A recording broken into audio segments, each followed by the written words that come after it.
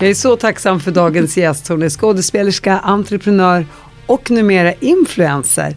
Välkommen hit, Kristina Skolin. Nej, men tack så mycket. Tackar.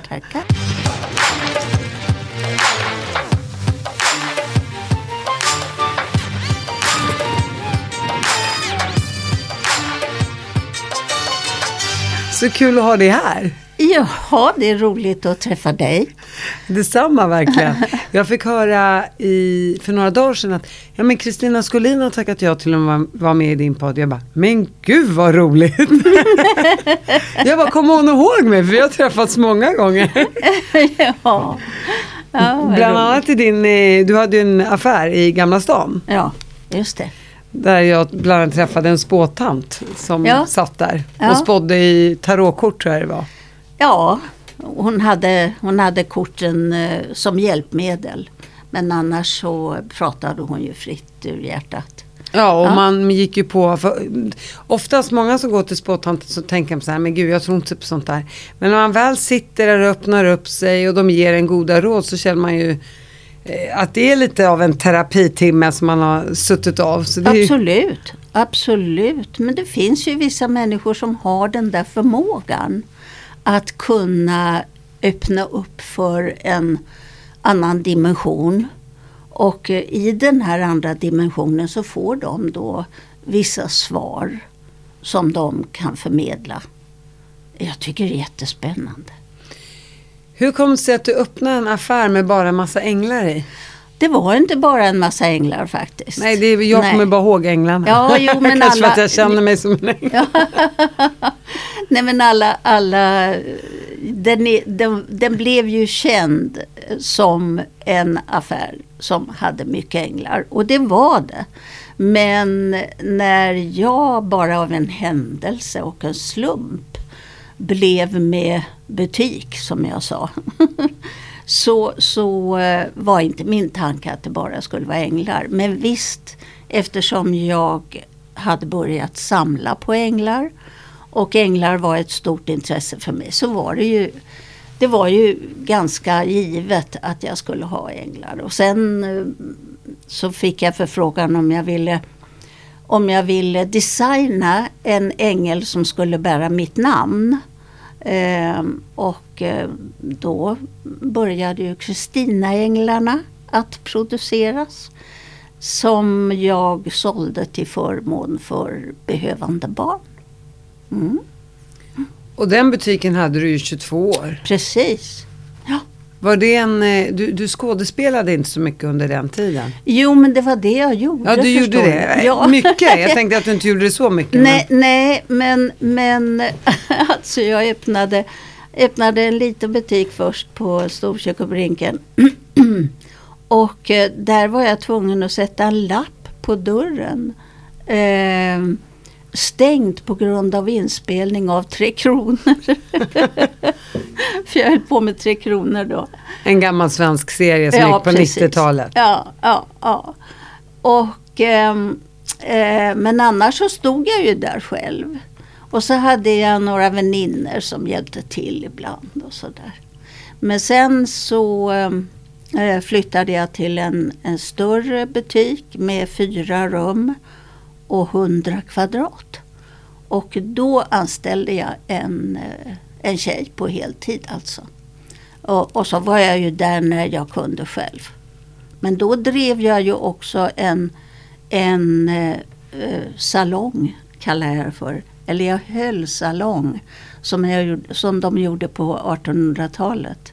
Där jag bjöd in olika konstnärer för att hålla salong på kvällstid. Så är det alltså. Och hur hann du med? Ja, det fattar inte jag heller. Nej men alltså då, det var ju väldigt, väldigt roligt att göra någonting helt annorlunda. Och så träffade jag ju min publik i den lokalen och den affären och salongen. Och det var konstutställningar också. På söndagarna hade vi vernissage. Så det var väldigt, väldigt mycket. Och min man, som gärna hade sett mera utav mig hemma, så att säga, Det här har vi skojat om många gånger. Men han sa så här, när folk ringde och frågade efter mig. Nej, Kristina är inte hemma. Hon är aldrig hemma nu för tiden. Hon har en affär vid sidan om.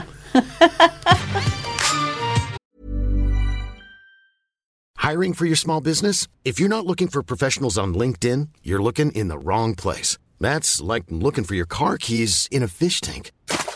LinkedIn helps you hire professionals you can't find anywhere else, even those who aren't actively searching for a new job but might be open to the perfect role. In a given month, over 70% of LinkedIn users don't even visit other leading job sites. So start looking in the right place. With LinkedIn, you can hire professionals like a professional. Post your free job on linkedin.com/people today. Hey, it's Paige DeSorbo from Giggly Squad. High quality fashion without the price tag. Say hello to Quince. I'm snagging high-end essentials like cozy cashmere sweaters, sleek leather jackets, fine jewelry, and so much more. With Quince being 50 to 80% less than similar brands. And they partner with factories that prioritize safe, ethical, and responsible manufacturing. I love that. Luxury quality within reach. Go to quince.com/style to get free shipping and 365-day returns on your next order. Quince.com/style. Vi går tillbaka till var ditt liv startade en dag, en decemberdag 1937. Berätta om din uppväxt. Jag kommer inte ihåg så mycket. Nej, det förstår jag. När du ammade. Nej, när du blev ammad heter det. Men jag föddes in i en familj med 5 äldre syskon. Och de var mycket äldre. För att min mamma och pappa, de födde 5 barn i rask takt. Och sen tog det 12 år och så kom jag. Så att min mamma var faktiskt 42 år när jag föddes. Men då hade hon då fått 5 barn förut. Och det var mycket på den tiden. Min pappa var 50 när jag kom till världen. Så att... Men vi var ju en väldigt sammansvetsad familj.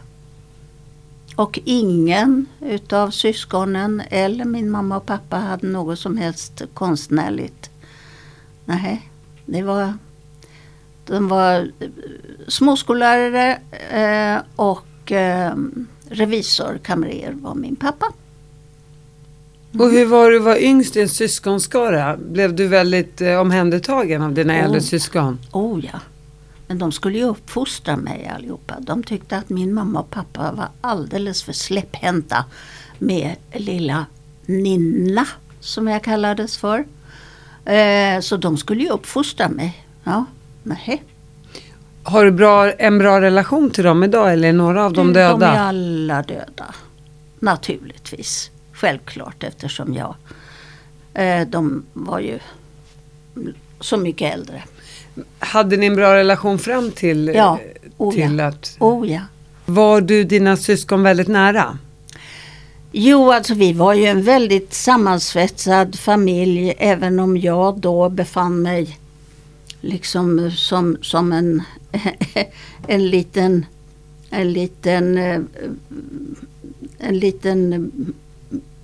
vad ska jag säga? Ja, men du är nästan lite som en sån här liten docka. Vad heter en maskot? Ja, nästan på. Alltså de gullade med mig och de älskade mig naturligtvis. Men de räknade aldrig med mig. För att jag var så himla liten. Så jag hade ju en evig längtan att få bli upptagen i deras gemenskap och vara med när de höll på och träffade alla sina vänner och så. Men då kommer jag ihåg att då vandrade jag mest runt i allas knän och skulle gosa med mina syskons kompisar och sådär. Så att det var på den nivån. Men när de fick barn då var ju du kanske i 18-20 års åldern. Ja, alltså jag blev faster när jag var 7 år gammal. för första gången alltså. Och hur var det då att börja gulla med dina syskons barn? Det är ändå gulligt. Ja, nej men det var det ju. Det var ju mycket märkligt alltså. Så att, och jag lärde mig ju sticka utav min mamma. Och jag kommer ihåg att jag stickade mitt första alster till Eva, min brors dotter då. Och då var jag 7 år gammal. Så gulligt. Ja. Tänkte du redan som barn att jag ska göra som mina föräldrar, jag ska själv skaffa en stor familj? Jag tror inte att jag tänkte det uttalat så. Men jag har ju märkt att jag är uppvuxen med en stor familj och där hemmet alltid har varit öppet för alla barnens kompisar, och jag får ständiga bevis för det, att hemma hos Golins där var alla välkomna och det fanns alltid mat till alla barnens kompisar och så. Och så har det ju varit med mitt hem, eller vårt hem. Det har alltid varit öppet hus. Våra barn har fått ta med sig kompisar jämt. Och nu har detta gått i arv till Pernilla. Hon har det också så. Jag menar, det är öppet hus och sen jämt. Och ja, jag tycker det är fint, ja. Det går i generationer. Ja. Och det är en härlig känsla för att, och man får så mycket tillbaka av att vara så också. Man lär känna nya människor och man blir ju också väldigt mycket mer öppen och man öppnas upp när man träffar olika typer av personer. Absolut. Så att det är härligt också att Pernilla har blivit så. Ja. Men för att gå tillbaka till dig nu, så växer du upp i den här familjen då, som du berättar, mycket vänner, det är i Stockholm. Ja, i Stockholm. Sen växer du upp, när under resans gång känner du, nej men det är skådespelerska jag vill bli? Jag kan säga det att det var nog ganska tidigt, fastän jag inte vågade uttala det. Inte ens för mig själv, tror jag. För att det där med att vara skådespelerska, det förstod jag ju att det kunde ju inte lilla jag bli, inte. Jag hade inget självförtroende till exempel. Men jag kände på något sätt att jag ville vara någon annan. Och jag tror att det var det som var drivkraften. Att jag ville leva mig in i en annan värld. Andra situationer. En annan människa. Jag ville liksom krypa bakom skalet på någon annan och vara någon annan. Och jag vet inte varför. Och jag vet inte varför jag började med de tankarna. Men jag lyssnade, alltså på den tiden fanns det inte tv, nej. Men det fanns radio. Och jag lyssnade på radioteater. Och jag var så fascinerad utav de här dramerna som utspelades. Och jag såg framför mig de här människorna som uttalade de här replikerna. Och jag levde mig in i det verkligen. Och då föddes nog min tanke på att jag ville försöka komma till teatern alltså. För där skulle man få leva ett annat liv. Och det var en spänning för mig. Och vad sa dina föräldrar om det? Jag vågade inte tala om det. Nej. Men när jag kom upp i tonåren, då tror jag att jag sa att jag ville börja på teaterskola. Och då sa mina föräldrar nej. Det är ingenting för dig, det förstår du väl. Och nej, och det är så osäkert och det kommer du inte att kunna och sådär. De tyckte att jag skulle bli sekreterare eller jobba på kontor eller något sånt där. Så jag visste att jag fick ingen hjälp hemifrån.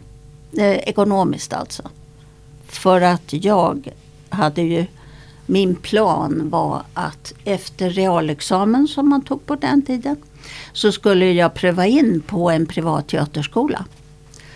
Vilket jag gjorde, men för att finansiera de studierna, det kostade ju i alla fall, så satt jag på kontor på dagarna.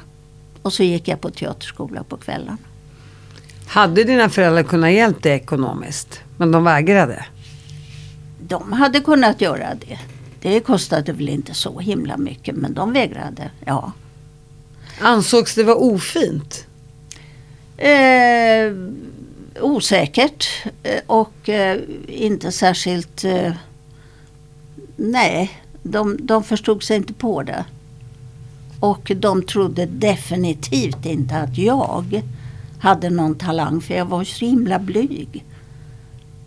Jag gjorde inte mycket väsen av mig. Och det var ju just det som var min drivkraft. Att jag var så pass blyg. Det är många utav oss skådespelare som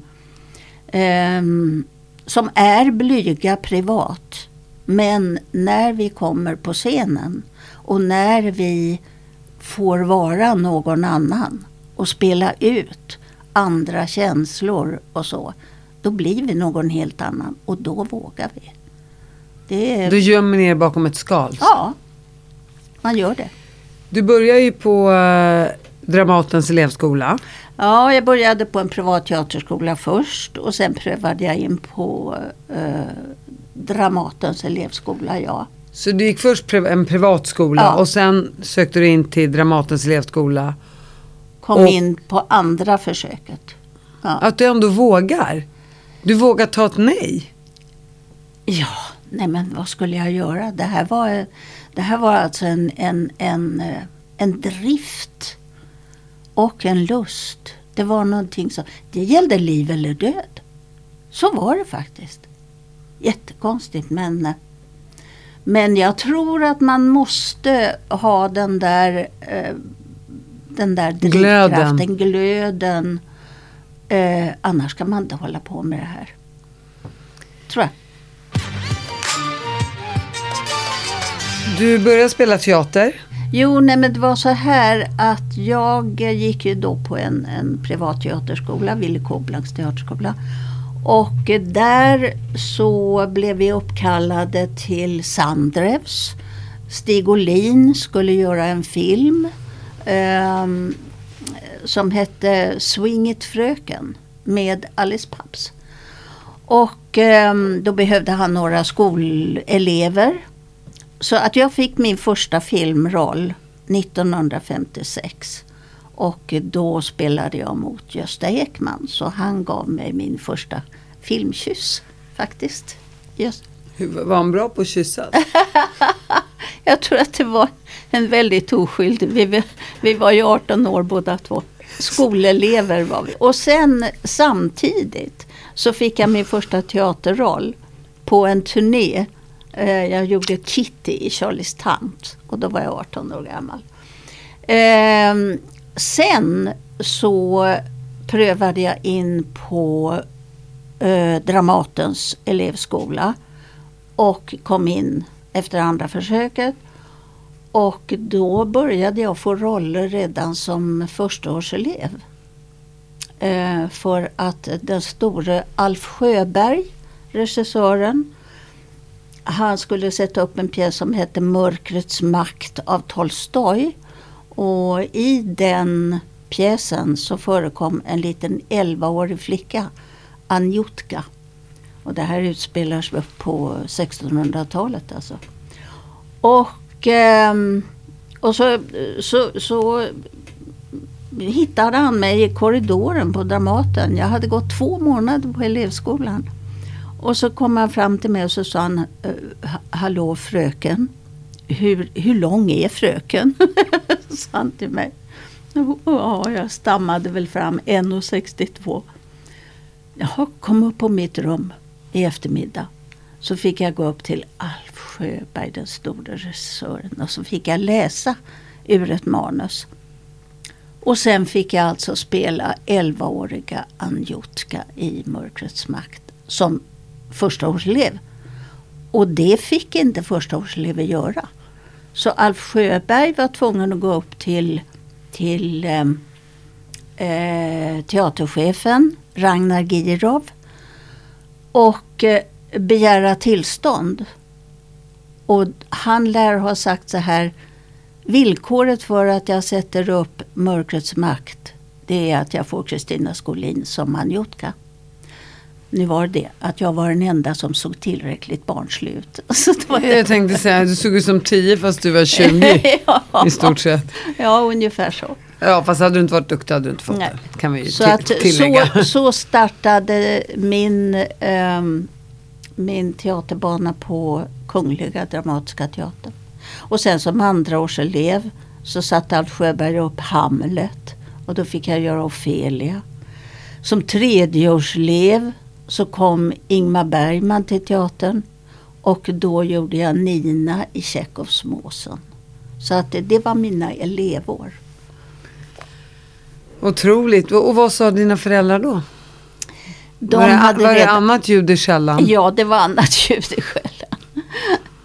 Han frågade ju min teaterlärare på Willy Koblanks teater, alltså Willy Koblank själv. Så frågade han var tvungen att verkligen ställa en rak fråga. Herr Koblank, vad tror herr Koblank? Är det någonting för min dotter det här?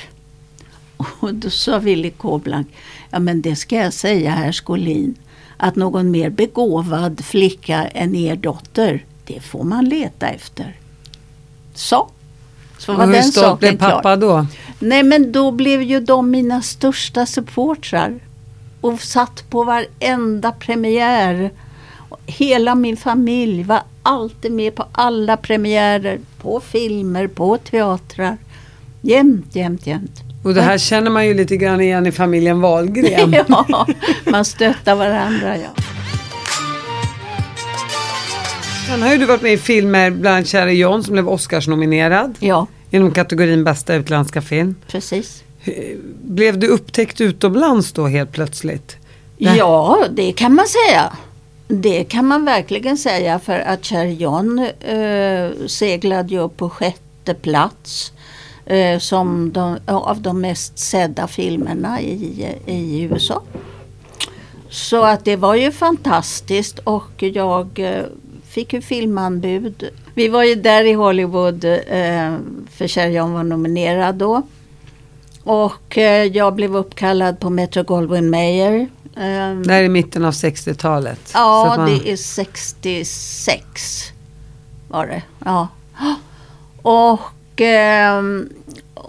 då hade jag en agent som hette Paul Corner. Som alla vi svenskar, alltså Max von Sydow och Bibi Andersson och Liv Ullman och så hade. Och då så sorterade de bland alla anbuden som lilla fröken Skolin, eller fru var jag väl då, fru Skolin hade fått. Och så kom de med ett konkret anbud att jag skulle filma mot Elvis Presley. Och det var ju bara det att jag hade ju inte tid med det.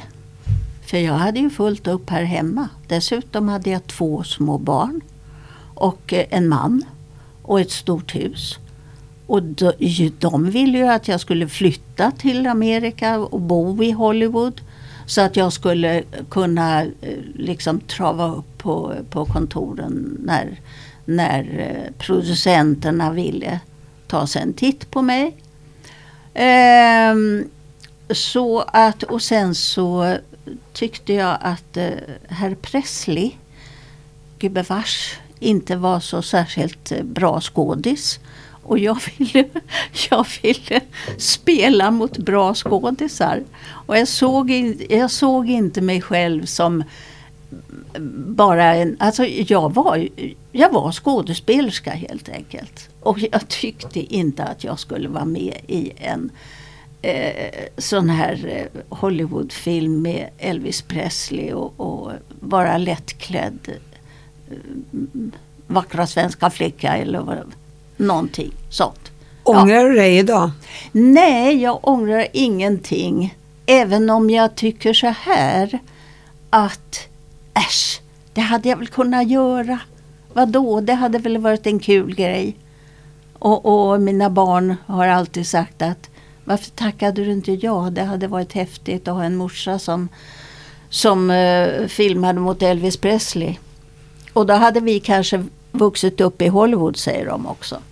Och då brukar jag alltid säga att nej, jag tror att ni är lyckligare med att inte växa upp i Hollywood utan växa upp i Sverige. Jag vet inte om jag har rätt. Förlåt att jag avbröt dig där. Jag vet inte om jag har rätt. Men det kan ju också vara så att din trygga barndom gjorde att du faktiskt tackade nej till Hollywood.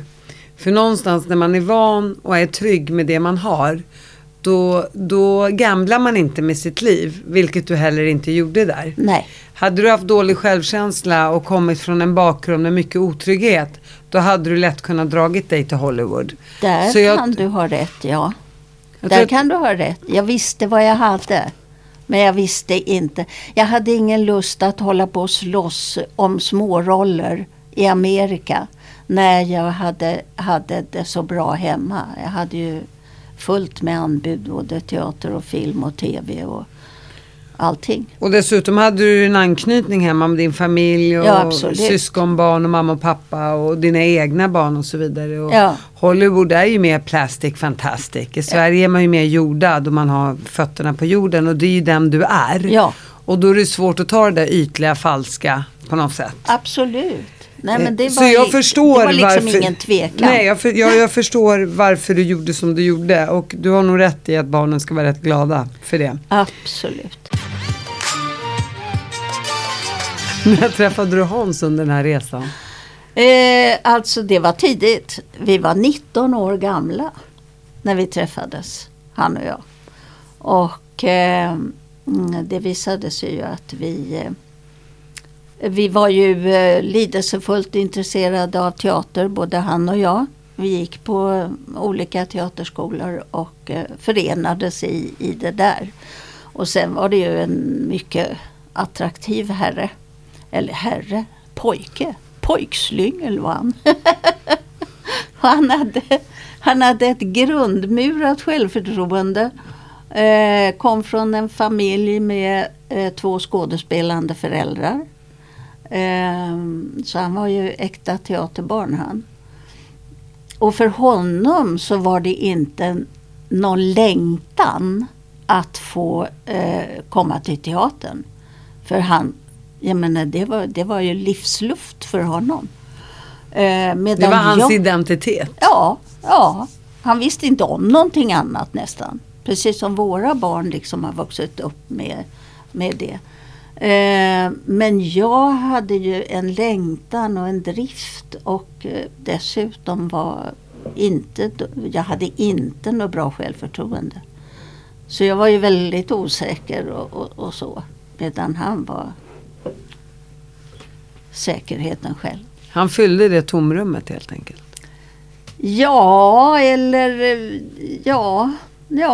Nej, men alltså det var ju en total attraktion, verkligen, både för honom och för mig. Vad han såg hos mig fattar jag inte. Jag var så oansenlig då. Det tror jag inte. Nej, han såg väl någonting. Men i alla fall, vi har ju berättat det här så många gånger att vi bestämde faktiskt där och då, när vi träffades på ett teparty när vi var 19 år gamla, att vi skulle gifta oss om 5 år. Det bestämde vi då. Och för mig, alltså, jag var ju uppe över öronen kär. Så du har inte testat så många killar i ditt liv? Inte så många. några stycken innan faktiskt. Ja, jag var ju ändå 19 år. Inte efter, hoppas jag. Nu ska vi inte tala om det. Nej, men vi har hållit ihop sedan dess. Och vad är det som har fått er kärlek att hålla? Är du fortfarande kär i Hans? Kan alltså, det pirra till i kroppen fortfarande? Ja, men det tror jag du har rätt i. Det kan det faktiskt. För att kärleken har ju många ansikten. Och kärleken förändras med åren. Men just det där att ha hållit ihop och varit en familj under alla år. Och vi har en historia bakåt. En gemensam historia. Och gemensamma upplevelser. Och en gemensam vilja att vi ska värna om familjen. Och en gemensam kärlek till våra barn. Och numera barnbarn. Alltså det är någonting som växer och växer och utvecklas. Den kärleken utvecklas ju med åren. Så att det blir en slags... Jag kan titta på Hans idag och vara så himla lycklig över att vi har fixat vårt liv tillsammans. Och inte gått ifrån varandra när det har varit struligt. För det är det ju för alla.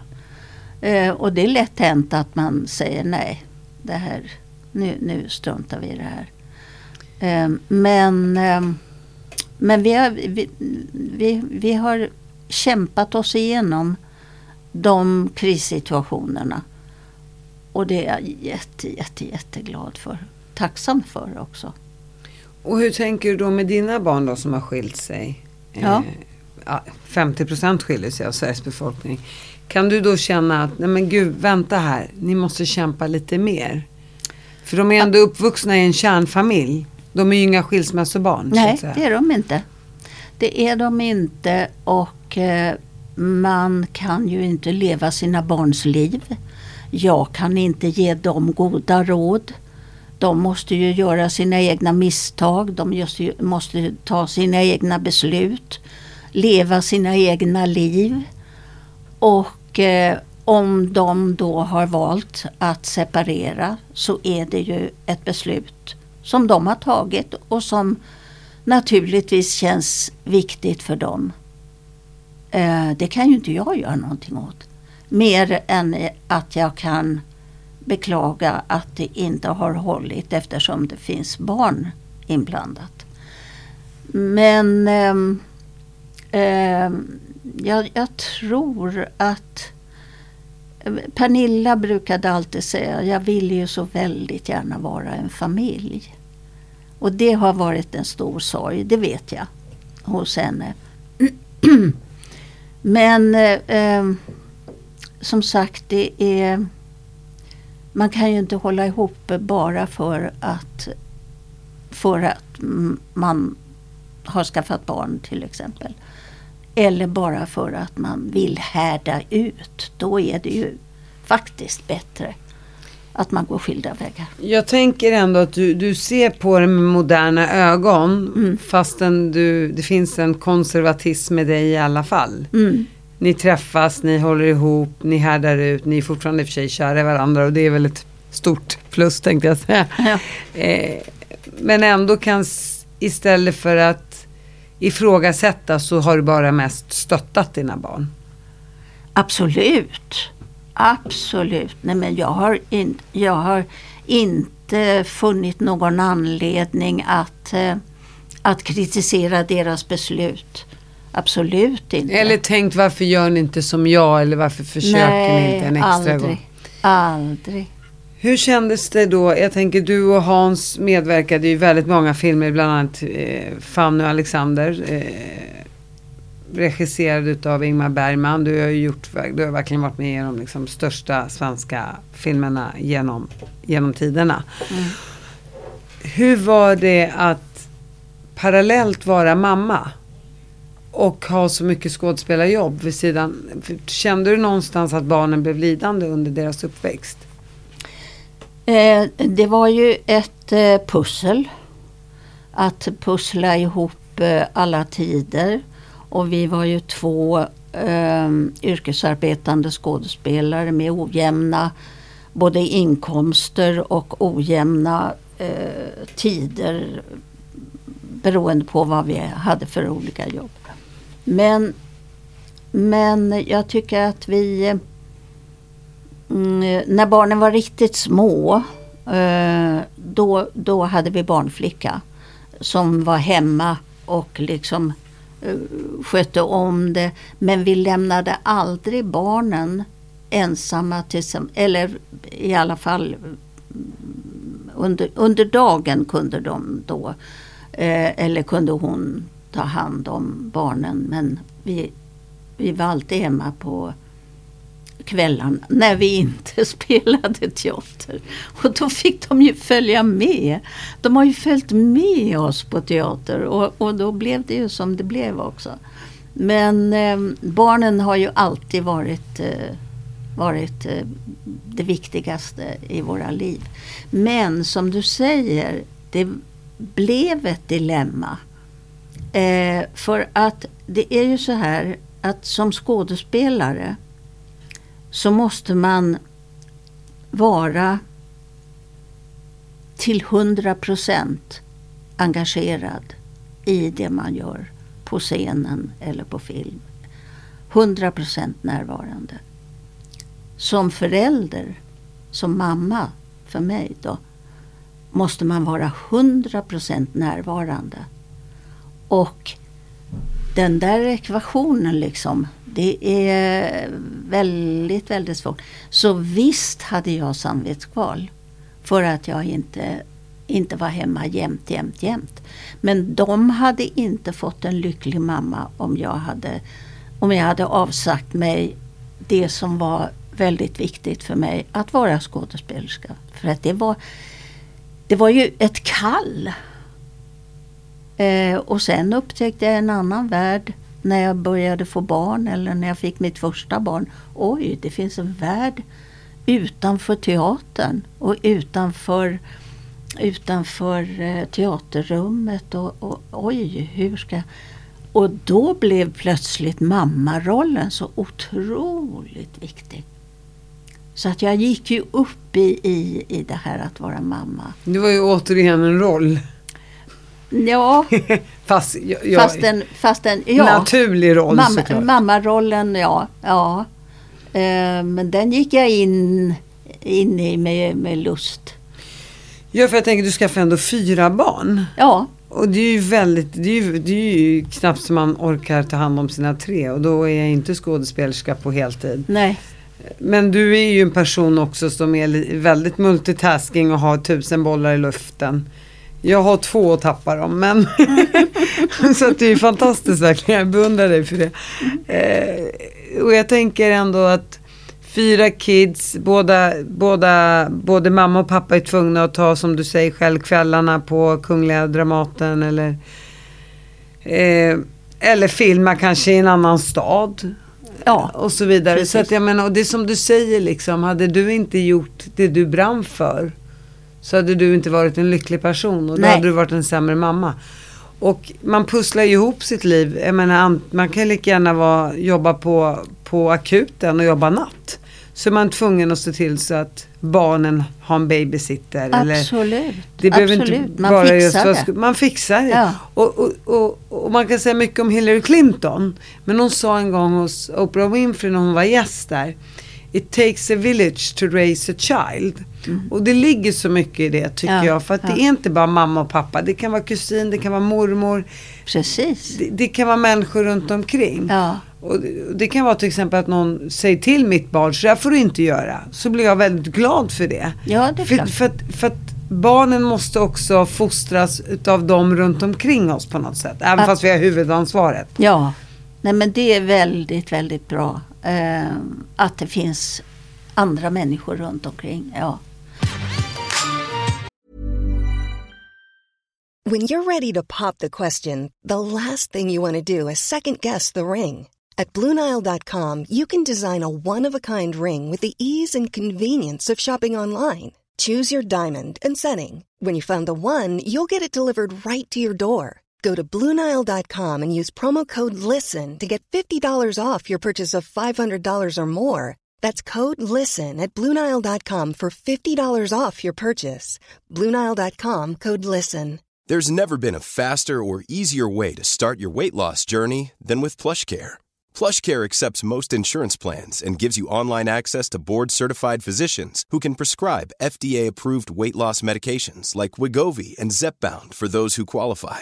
Take charge of your health and speak with a board-certified physician about a weight loss plan that's right for you. Get started today at plushcare.com/weightloss. That's plushcare.com/weightloss. plushcare.com/weightloss. 3 av dina 4 barn är ju inom showbiz. Ja. Peter den äldsta är något helt annat. Ja. Hur kommer det sig? Han har dragit sig undan offentligheten. Han har inte dragit sig undan, men han finner ingen anledning att vara offentlig eftersom han inte har ett offentligt yrke.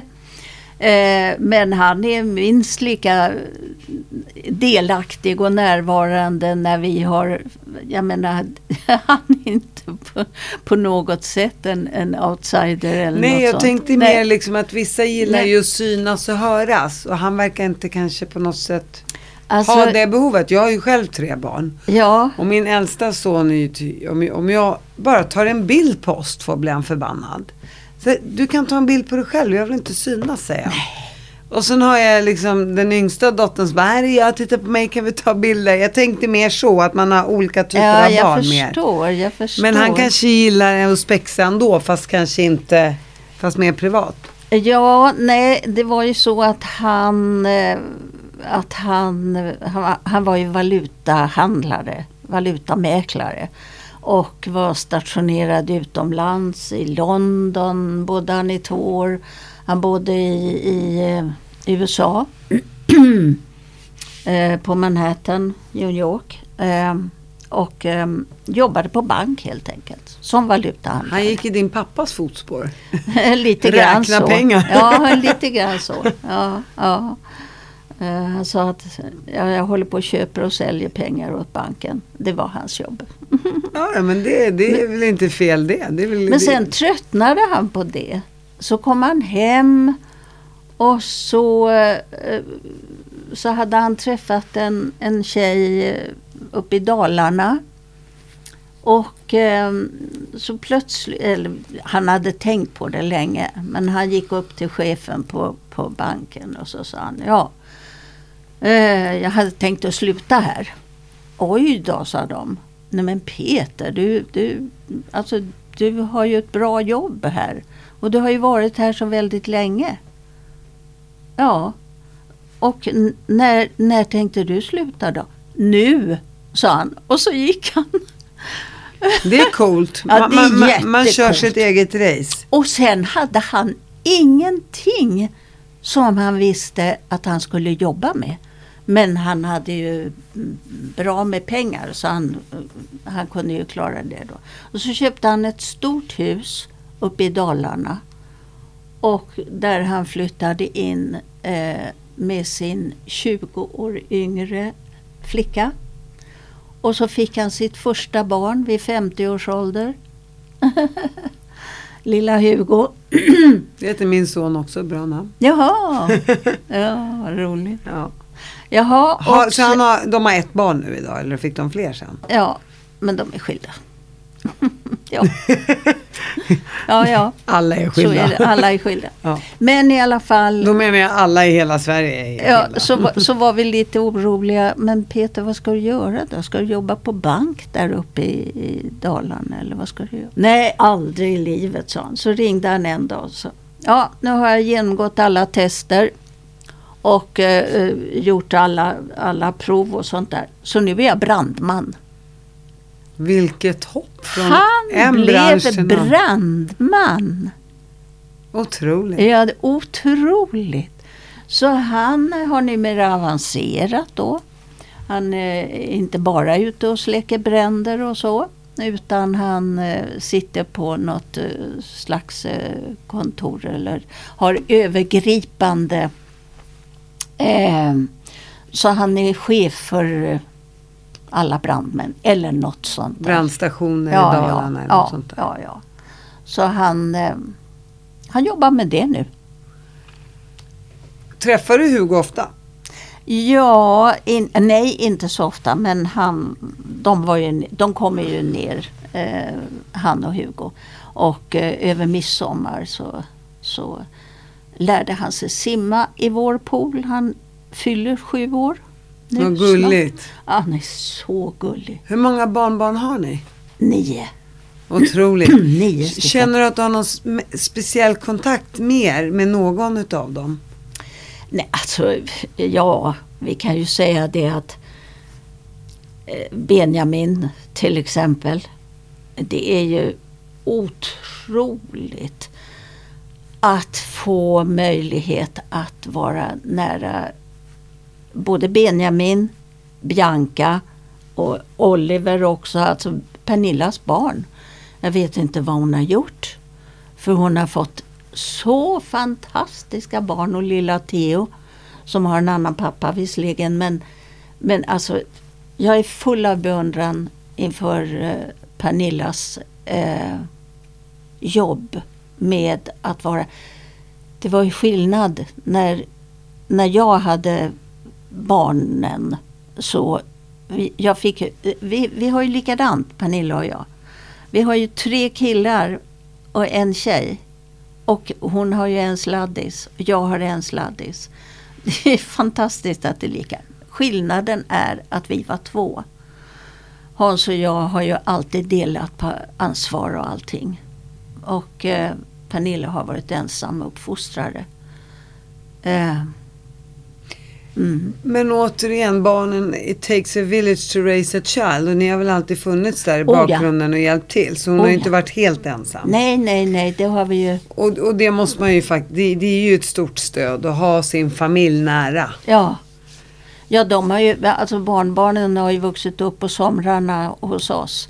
Och det visar sig ju då med Benjamin som gör en låt om det stora röda huset. Och hans uppväxt med sin mormor och morfar, det är så rörande så att oj. Vad känner du?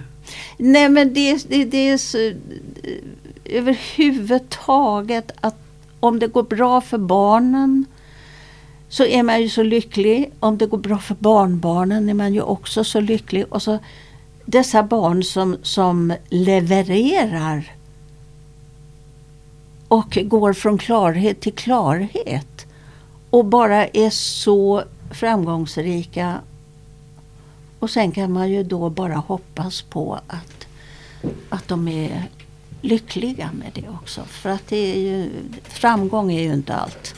Utan det är ju frågan om hur de mår innerst inne. Och jag brukar alltid säga att det viktiga är att ni är lyckliga. Kan de anförtro dig saker och prata av sig med dig? Ja, det kan de. Och de känner att du ger dem kloka råd? Ja, de känner att de kan få öppna sig i alla fall. Och det har vi ju gjort, både Hans och jag. Så har vi tagit hand om barnbarnen när de har velat komma ut och sitta och prata med oss. Så att vi har verkligen ställt upp för dem. Och det vet de ju att de kan alltid komma till oss om de behöver prata. Skulle du säga att du och Benjamin då har en extra liten speciell connection?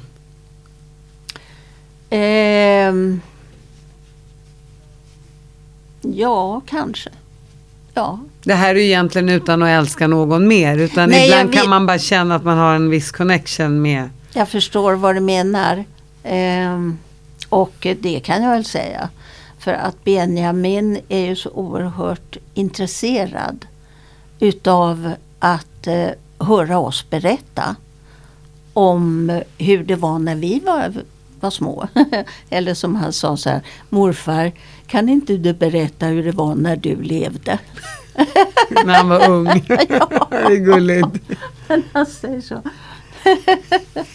Han har ju varit otroligt framgångsrik, Benjamin. Ja. Kunde du se det sen han var liten att här växer en stjärna? Det kunde jag se lika mycket som jag såg det på Pernilla. För att Pernilla, det var ju ofrånkomligt. Det förstod vi redan när hon var liten. För att hon var ju teater hela hon. Hon spelade ju olika roller och hon sjöng och älskade att uppträda. Och det gjorde Benjamin också. Men alltså det har varit väldigt mycket att barnen har älskat att uppträda på vår runda matta hemma. Så att vi har ofta fått vara publik. Både när barnen var små och nu med barnbarnen.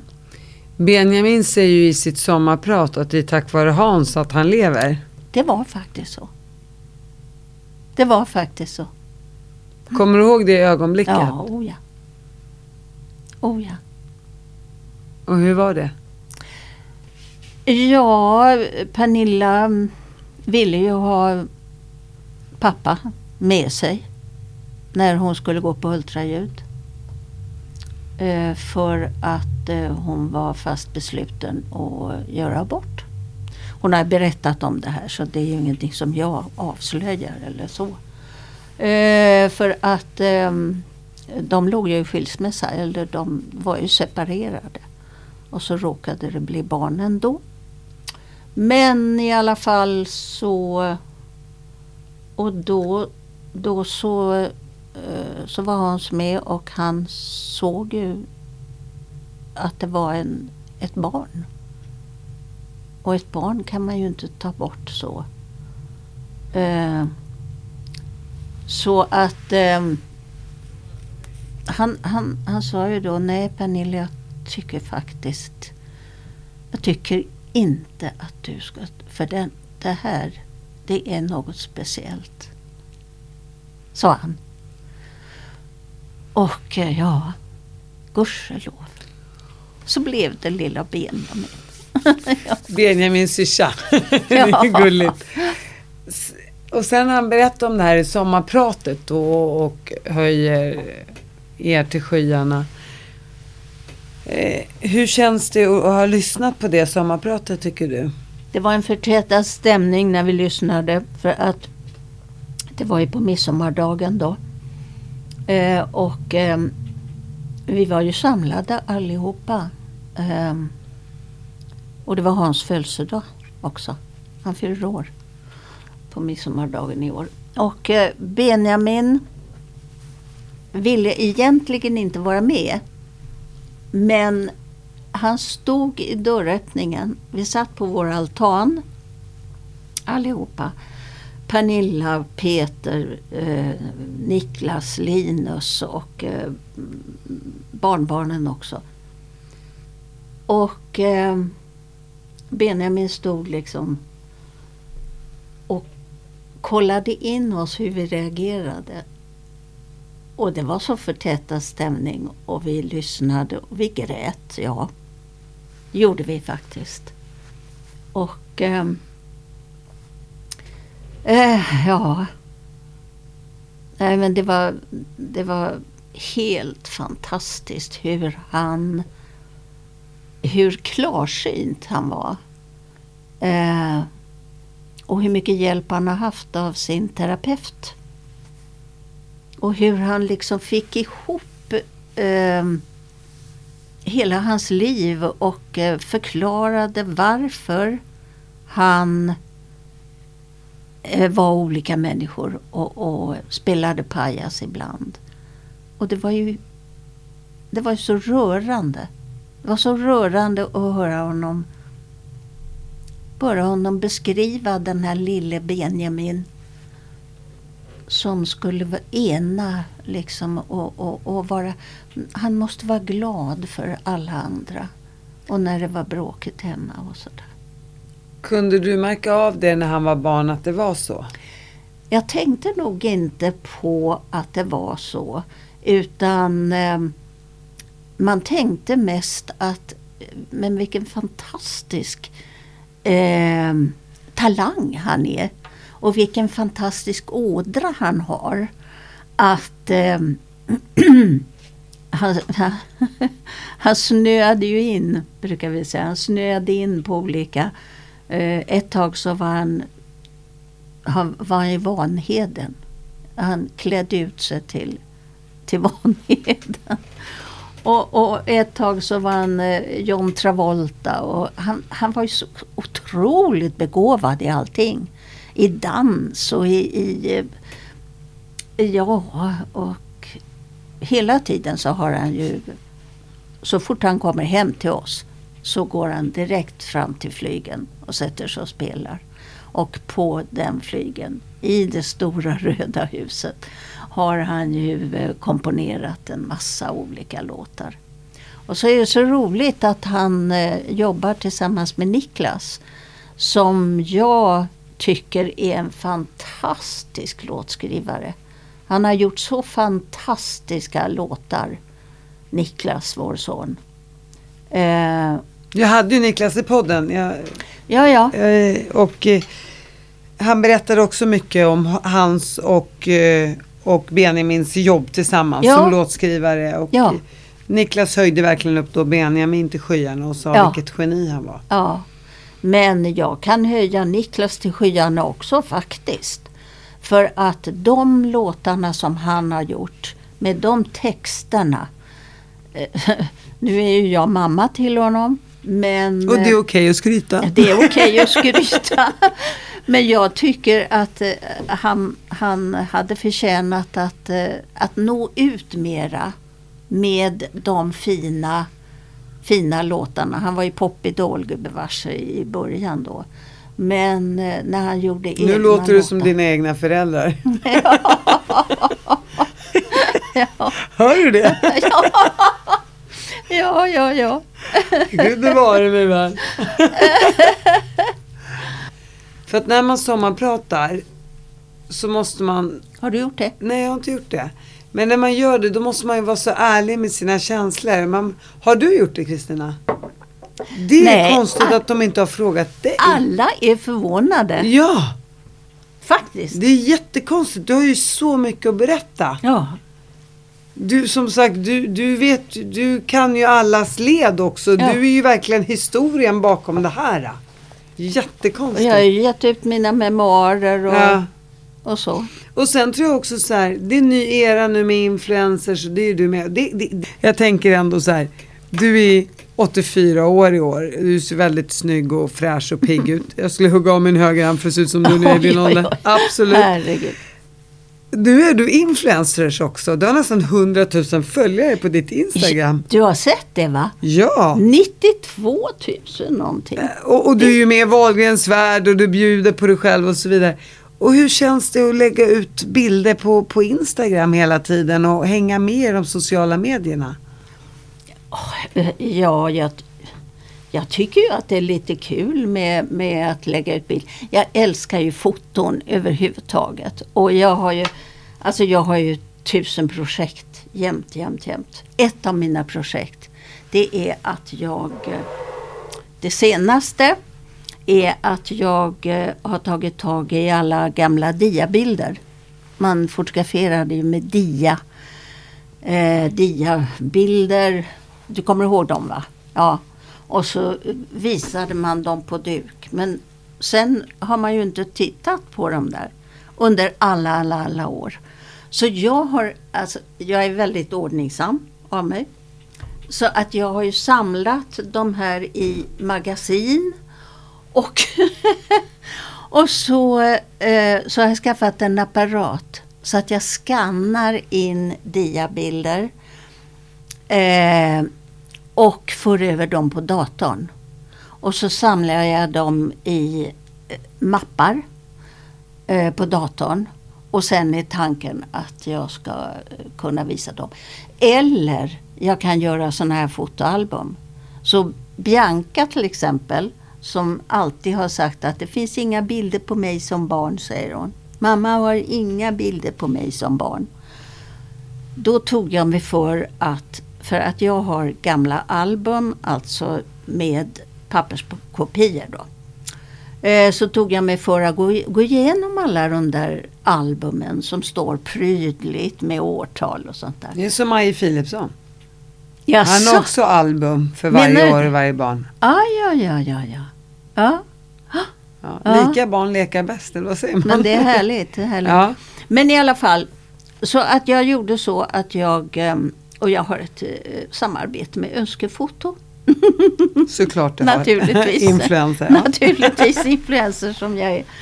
I alla fall så gjorde jag, så Bianca har nu fått 2 stycken fantastiska bilderalbum på hennes uppväxt från det hon var baby. Och allt ihopa är taget med min kamera ute på Björkhaga. Och när hon har varit med, hon har ju alltid varit med oss på somrarna och så. Så hon har fått, och när hon fick de här albumen som är väldigt fint med omslag i linneomslag, och så är det stora fina bilder. I alla fall så fick hon dem och så sa hon: mormor, det här är det finaste present jag har fått i mitt liv, sa hon. Hon blev så himla glad. Och hur kände du då?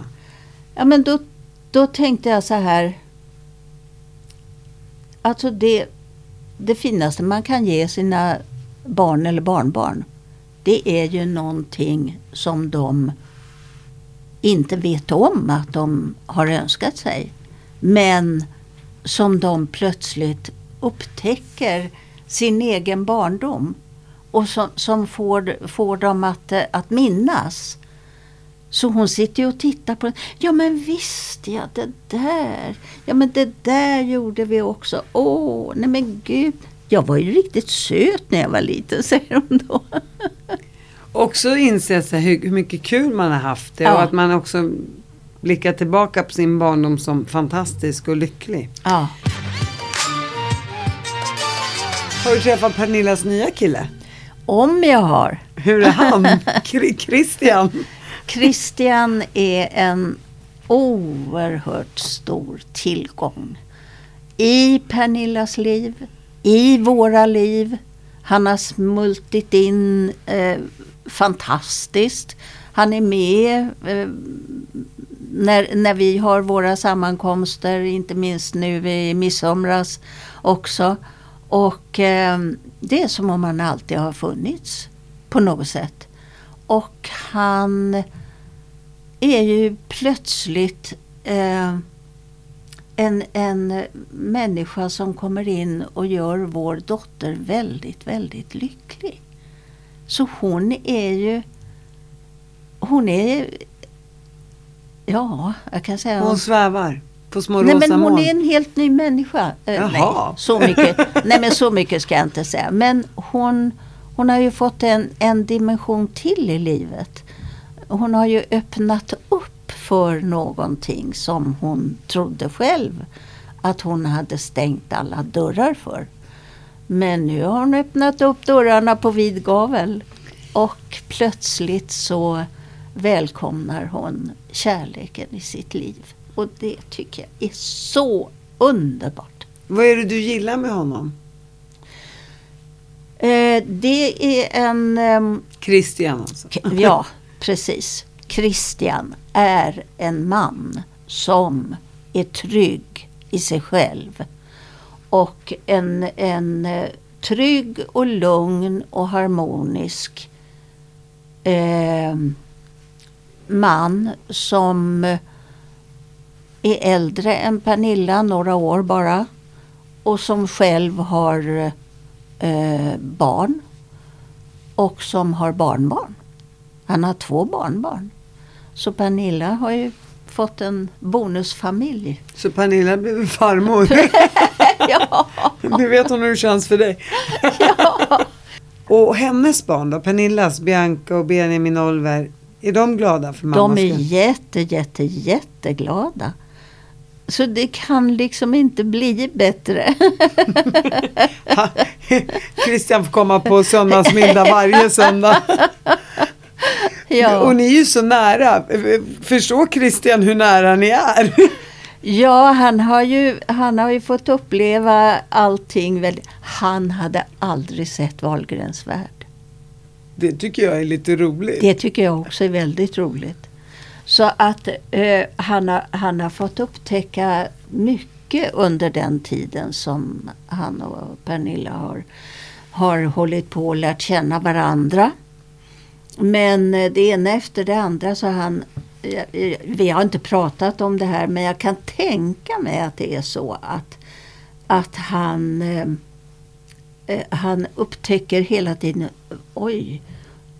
Och han var ju med när vi lyssnade på Benjamin till exempel, på Benjamins sommarprat. Så att där fick han ju också en inblick i hur Pernilla har haft det. Och hur Benjamin och syskonen då har haft det.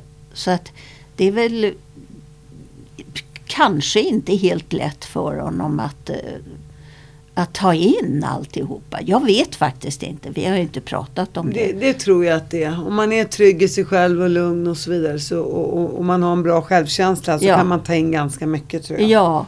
Och det där tror inte jag är några problem.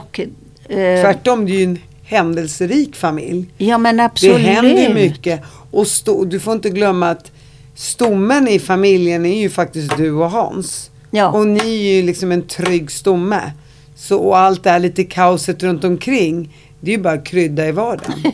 Även fast det ibland har varit även om den ibland har smakat lite bäst. Ja. Så återigen så går vi tillbaka till den här trygga stommen som du och Hans faktiskt har stått för. Jag tror att det är så att de har fått den tryggheten med sig.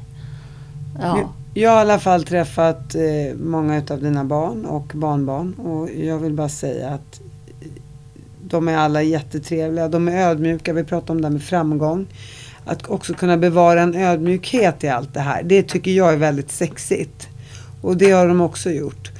Och åter till stommen. Jag tackar dig och Hans för att du har fostrat så fina barn. Eller att ni har fostrat så fina barn. Tack. Och i sin tur barnbarn. Tack för att du kom hit, Kristina. Tack snälla du. Tack för att jag fick komma. Ja, men självklart. Det var så trevligt att ha dig här. Puss och kram. Puss och kram. Ja.